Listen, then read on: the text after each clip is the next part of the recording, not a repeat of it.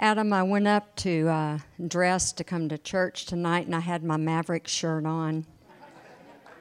When I came downstairs, Sid said, "No, you need to go up and change." So I'm with you. Game started at 8:30. Is that right? I promised to have you out by then. I want you to know that I absolutely hate missing church. Is that a good sign, Adam? Sid and I have been traveling the past couple of weeks, and we've missed 2 services. And I want to tell you, Saturdays, you guys are on my mind throughout the day. I wake up praying for you, praying for the services, praying for Adam and Bud. And it's just, I don't like being away from home, being away from my home church. So we got in this week, and you know that feeling when you've been living out of suitcases for a while and you come in and you're in your own bed? It's like, I'm home. Well, that's the way I feel tonight. I'm home with you guys. So I am so glad to be back with you. I love that we are able to keep up with the sermons online. Adam did a great job the last couple of weeks talking about Acts, introducing Acts, a follow-up to the resurrection and Easter. We all put our little Easter eggs and baskets up in the cabinet, but Easter is not over if you are a Christian. It's something that we live the whole year. Acts is a book in the New Testament. It's the sequel to Luke. And Luke wrote both of those. It is one of energy and excitement as we read about the early Christians, as they found God doing new things all over the place and learned to take the good news of Jesus around the world. Now, while Sid and I were gone, one of my goals was to carve out time to sit and read the whole book of Acts, all 28 chapters in one setting. And you see, if you're like me, I'm used to reading the Bible kind of in sections so that I might read this passage of Scripture and close my Bible up, and it may be a couple of days, and I go back and read another Scripture. But I've come to realize that I think that we miss the essence of the story if we don't allow ourselves to read something in its entirety. And so one of my goals was to carve out 2 hours or so, whatever it would take to read the book of Acts. Let me explain another way. When we go to a movie, we commit a couple of hours to sit through to watch that movie, right? I mean, we would never think about going to a movie and sitting there for 10 minutes and just watching one section and leave and come back maybe the next week to watch another section. There's just something real about going to sit and watching a movie from the beginning to the ending. And this goes kind of against my habits of reading the Bible. So I was determined to do this. I only took one break in reading all 28 chapters. And as I got through with the book of Acts, I closed up my Bible, and I was so impressed with the disciples of Jesus Christ. I just couldn't get over how much raw passion they had, how they totally devoted their lives to this Jesus. And so it helped me to understand their extreme energy, their extreme passion, and their extreme focus as they watched Jesus come back from being dead, as they carried out his order for them to spread the gospel to everyone that they saw. I mean, they gave it all, didn't they?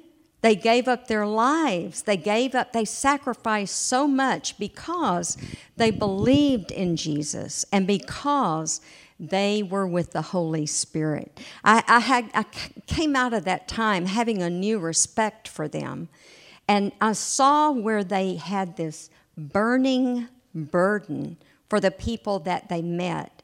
They knew the truth. There was no doubt in their minds.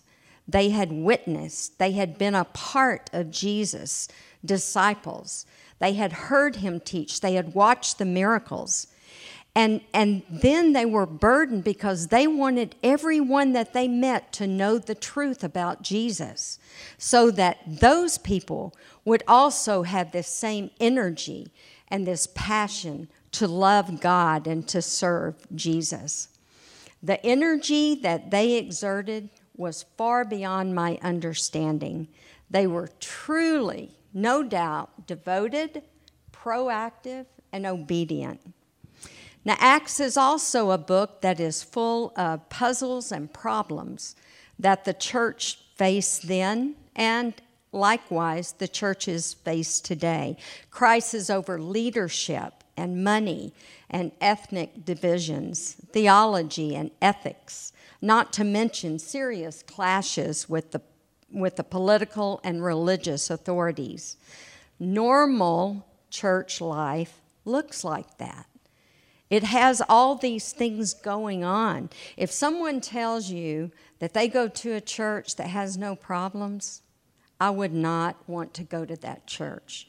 They're just ignorant or stupid, or they just come in and leave out the back door. Every church faces challenges, and this is normal. How we proceed with those difficulties, how we live out the Christian life in the middle of conflict is so important. And so we see that these early disciples, in the midst of all the difficulties that they had, the early church was still able to take the gospel forward in very dynamic ways. Luke, the author of Acts, wants us to read the story, but he also wants to see how we put ourselves into the story. The book is about Jesus, but as we read about the disciples and the work of the Holy Spirit, we can begin to see ourselves in the story, living out Christ in everyday life. We are a part of something much greater than ourselves. Amen? Let me switch subjects here for a minute. Kobe Bryant retired from playing basketball this week. Now, he is NBA's third leading scorer of all times, and this past Wednesday night, he played his final game of his 20-year career. Now, Bryant played in the All-Star game 18 times, and he just recently, at the end of his career, scored 35 points in one game, which kind of proved himself that he is still a contributing, dominant player. One fan purchased 2 tickets to watch his final game Wednesday night, and that one fan paid $45,000 for his tickets. Now, why would somebody pay $45,000 for 2 tickets, other than they were crazy? It's because we as humans desire to be a part of history. We want to experience something greater than ourselves. That's why we see people planning on going to the Super Bowl a year in advance, or every 4 years going to the Olympics, because we love events like this that are historical, and we want to be greater. We want to be part of something greater than what we are now. And that's the way that I see the disciples in Acts. It's because they have seen this historical figure. They have seen Jesus, who came in and just kind of wrecked the world, turned everything upside down. And they knew that this was greater than anything that they had ever known, anything that they had ever tasted. And they wanted to be a part of this kingdom work because it's much greater than what they were by themselves. I see the disciples in Acts so excited about Jesus, the person who is a game changer, this person who has such a vast influence on the world, and these followers wanted to be a part of his kingdom. They gave their all, they gave their everything to help the world know about Jesus Christ. Their heartbeat was for God's work, and absolutely nothing could stop them. So I kind of got the feel of two truths that go through the book of Acts. The first is the resurrection of Jesus, and Adam talked about this when he first introduced Acts, that Jesus died, he was resurrected, and that is great. But it's like what John said up here a while ago, life after death. What does it mean, the resurrection for us? What does that mean in our everyday life to carry around Jesus in our hearts, to live out a Christian life? What does it mean to journey with other people in our community? And as the Bible says, iron sharpening iron, we sharpen each other as we go through this journey with Jesus. It all starts, though, with a point of resurrection. Without the resurrection, there is no gospel, no ongoing work of Jesus. There would only be this sad memory of a great but failed teacher and a would-be Messiah. The resurrection of Jesus, who died under the weight of the world's evil, is the foundation of the new world, God's new world. We need to preach to ourselves. Every single one of us needs to preach to ourselves every single day the story of the resurrection, because it comes down to this. God gave his only begotten Son to die for you so that you could have a relationship with God. If you were the only person on this earth, Jesus would have died for you. Those are some powerful words. Ephesians 2:10 says, I am God's workmanship, his handiwork, born anew in Christ to do his work. Let us proclaim that every single day that we draw a breath. And the second truth that I really noticed in Acts is that the presence and the power of the Holy Spirit is real. From the start, Luke insists that the Spirit is present and that the disciples are about to discover just how powerful the Spirit is. It's a new reality for them in the lives of his followers. Now, I've been a part of several different churches, different denominations, but I spent 23 years in the Baptist church. And to be honest, we were a little bit scared of the Holy Spirit. In fact, we were really scared if you said Holy Ghost. And when it came to the Trinity, we kind of described it like God the Father, God the Son, and the Holy Bible. We didn't quite know what to make of this Spirit, and so we just kind of put him on the back burner and we just kind of ignored him. But Luke begins Acts by telling us that the Spirit of God is real and present in ourselves. He is the driving force of the energy and passion that we find in the disciples. So these two truths are foundational: the resurrection of Jesus and the presence and power of the Holy Spirit.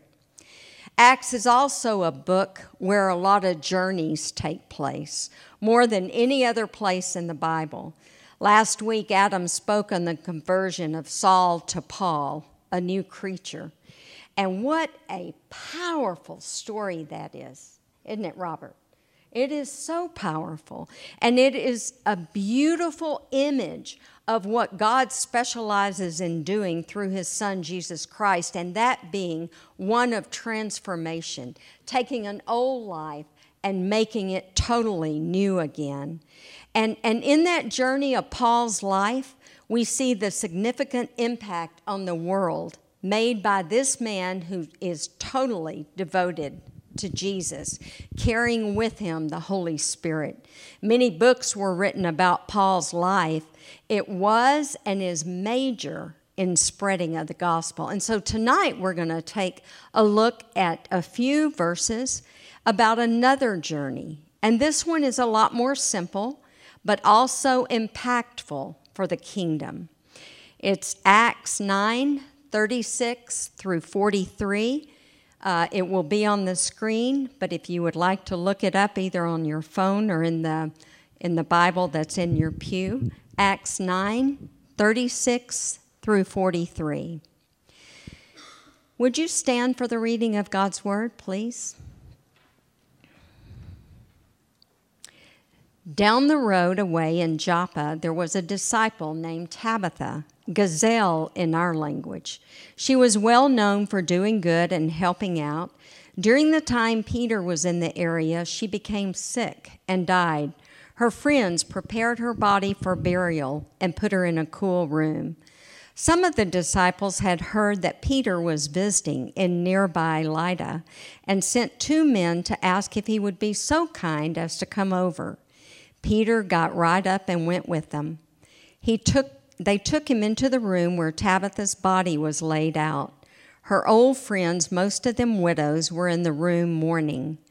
They showed Peter pieces of clothing the Gazelle had made while she was with them. Peter put the widows all out of the room. He knelt and prayed. Then he spoke directly to the body. "Tabitha, get up." She opened her eyes. When she saw Peter, she sat up. He took her hand and helped her up. And then he called in the believers and the widows and presented her to them alive. When this became known all over Joppa, many of them trusted in the Master. Peter stayed on a long time in Joppa as a guest of Simon the tanner. The word of God for the people of God. Thanks be to God. You may be seated. So what do we know about this passage of Scripture that we've just read? First, where is it taking place? There are 2 places noted.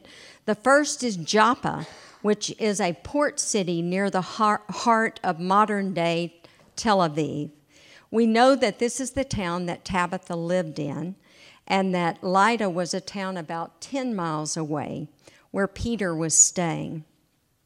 And there are several people in this story.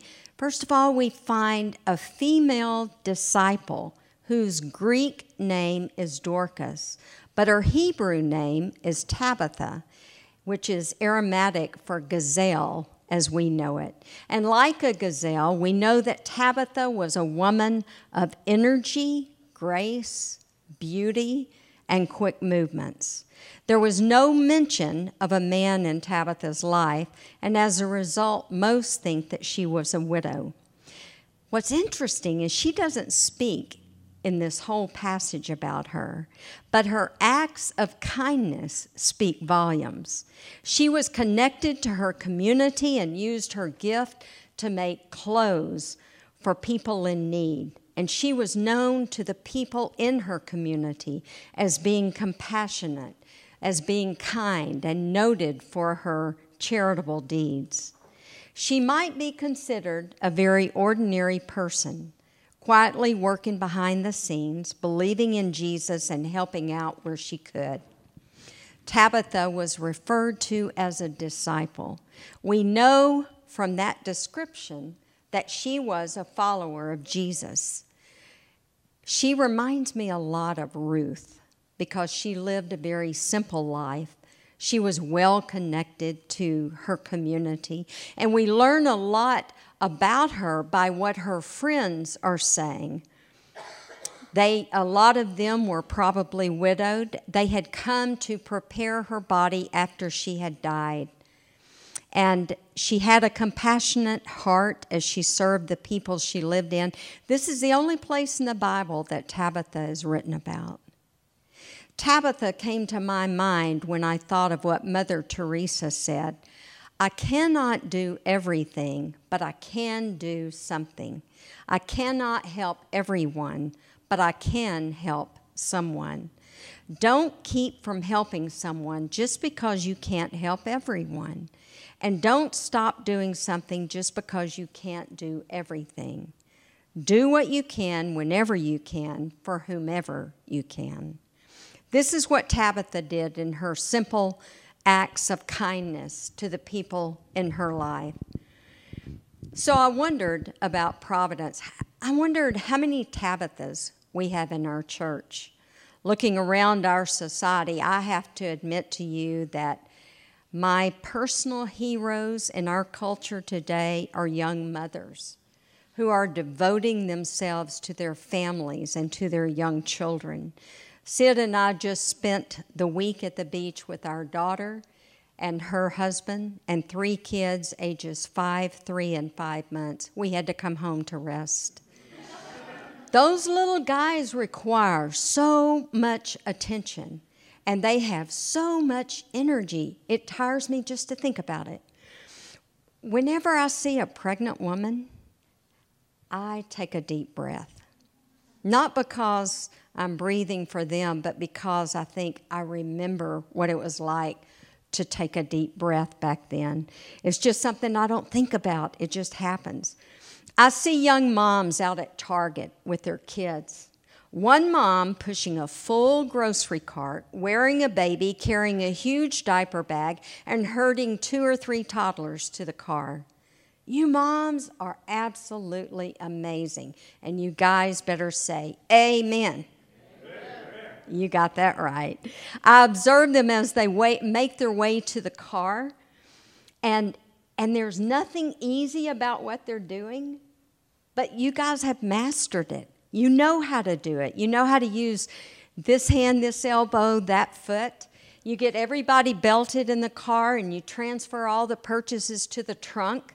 I can't help it. It just happened. It floods my mind. It just is awesome. Young mothers are amazing, and you are my heroes. I ran across, I'm big about New Year's resolutions, and Sid and I both do them. Number 1 and 2 are always the same: lose weight, exercise more. But I ran across, when I was cleaning out my closet the other day, I ran across my resolutions from 1981. And our children were 3 and 1 at that time. And one of my resolutions was to have a conversation with an adult at least once a day. You see, it's hard. Raising children is very hard. It's almost like torture to fall asleep. I see you smiling. You know what I'm talking about. And you're in a deep, deep sleep, and then you get awakened, only to fall back into sleep, to wake up again. I think it's called torture, isn't it? Where you are so sleep deprived. But it changes the way we live. It's hard to use complete sentences because of all the interruptions that you get.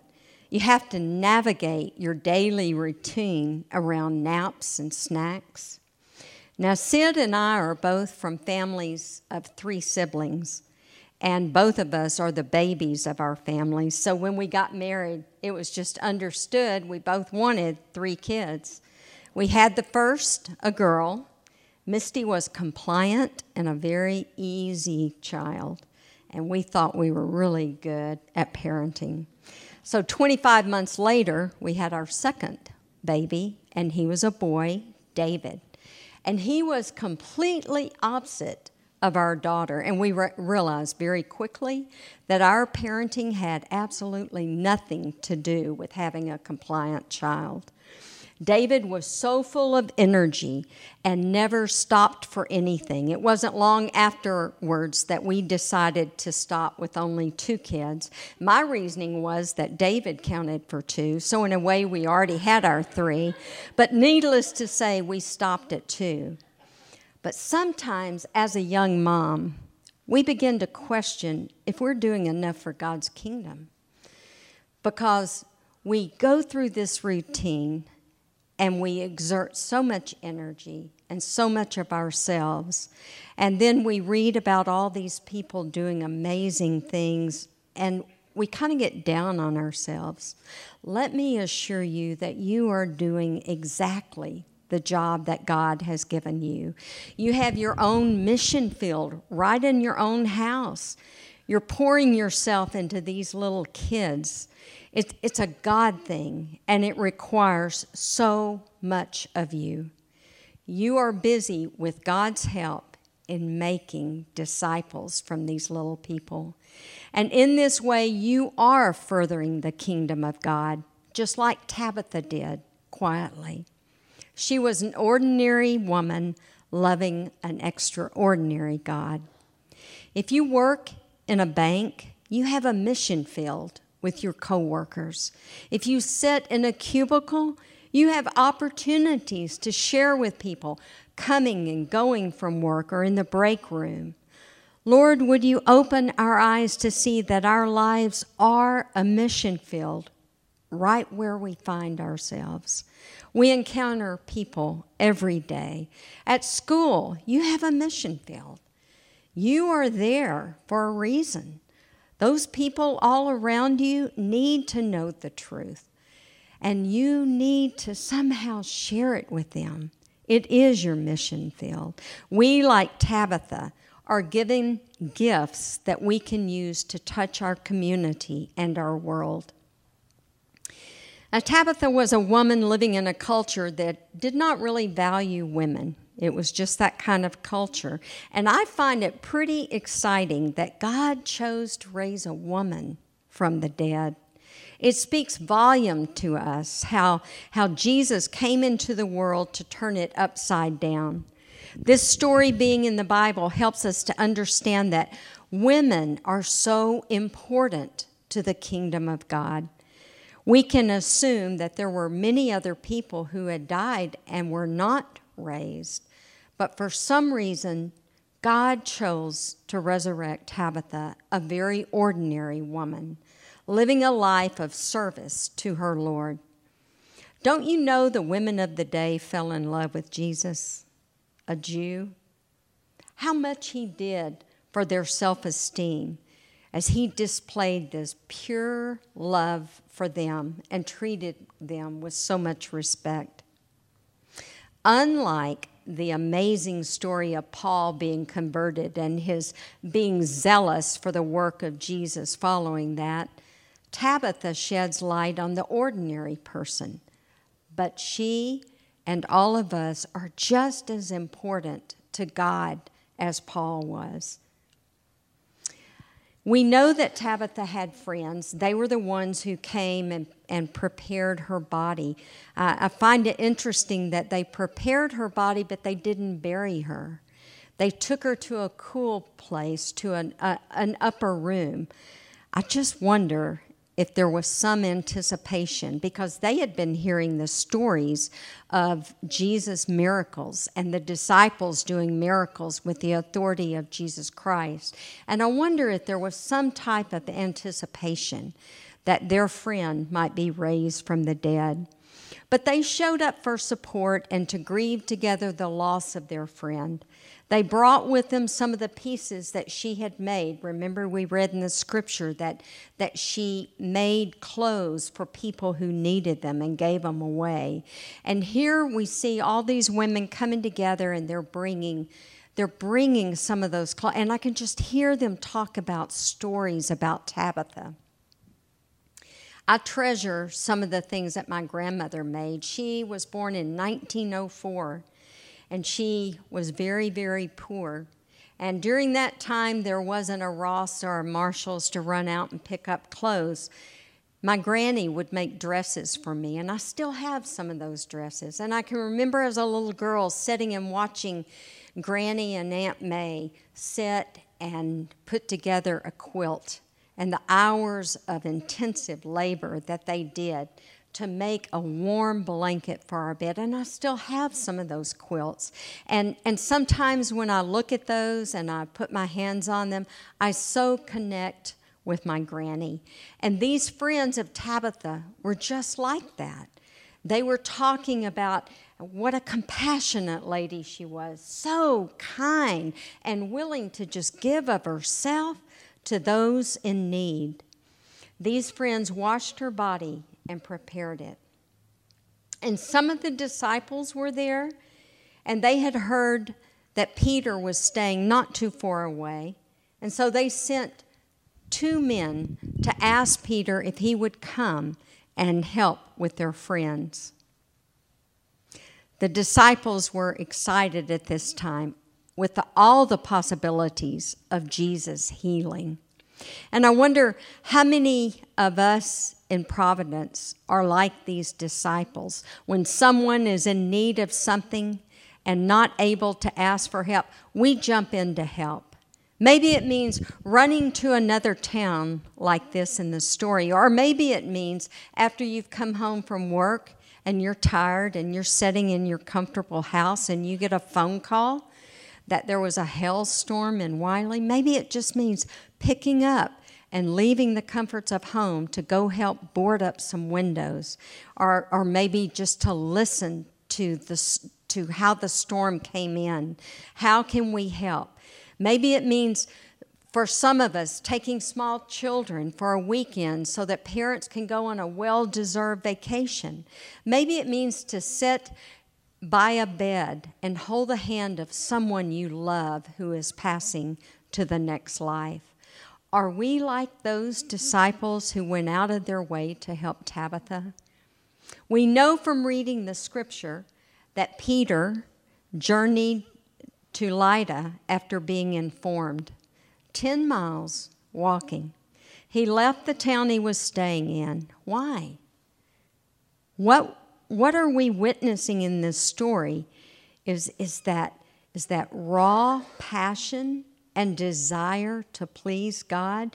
Peter had to live out Christ for the rest of his life. He knew no other way. He had witnessed too much. He knew the absolute truth that Jesus was who he said he was, and he wanted to spend the rest of his life serving God. That's why he did it. Because after the resurrection, after the death, there came life with Jesus Christ. So we find Peter was obedient to the opportunities that God laid in front of him. He was in sync with the Holy Spirit and was on the watch for ministry, always waiting for something that he could do to serve. He went to the room where Tabitha was laying. Her friends were all around him, showing him all the things that she had crafted. And Peter asked them to leave. I just need a few minutes alone. And he got down on his knees and he prayed. I wonder, how many Peters do we have in Providence? Someone who is setting on go for any time to obey God. Someone who is bold and unashamed of the gospel of Christ. Someone who is wanting to be used by God as an instrument in the spreading of the gospel. Just like in the book of Ruth, God is the hero of the story in Acts. We read Luke's words as he tells us of the amazing miracles as Peter prayed. Acting on the authority of Jesus Christ, he prayed. And we don't know what he prayed. Maybe a very, very simple prayer. Maybe he just prayed, "Come, Lord Jesus, come." He turned around after he had prayed and faced the body. And he picked up Tabitha's hand in his, and he said to the body, "Tabitha, arise." She opened her eyes, she saw him, and she sat up. Jesus healed Tabitha from death. Perhaps you are in a place where you desperately need a touch of healing from Jesus. Would you please be encouraged by this scripture and know that healing is what Jesus specializes in. Come, Lord Jesus, come. Would you bow with me? Help us, Lord, to be like Tabitha, worshiping you through small acts of kindness, using our talents to help those around us, being a disciple of Jesus. Help us, Lord, to be like Peter, waiting to serve you in opportunities of ministry, going the long mile to help serve you. being in touch with the Holy Spirit, always anticipating the next step with Jesus, to be bold when we pray, asking for miracles with the authority of Jesus Christ who lives in us. We ask these things in the name of the Father, the Son, and the Holy Spirit. Amen.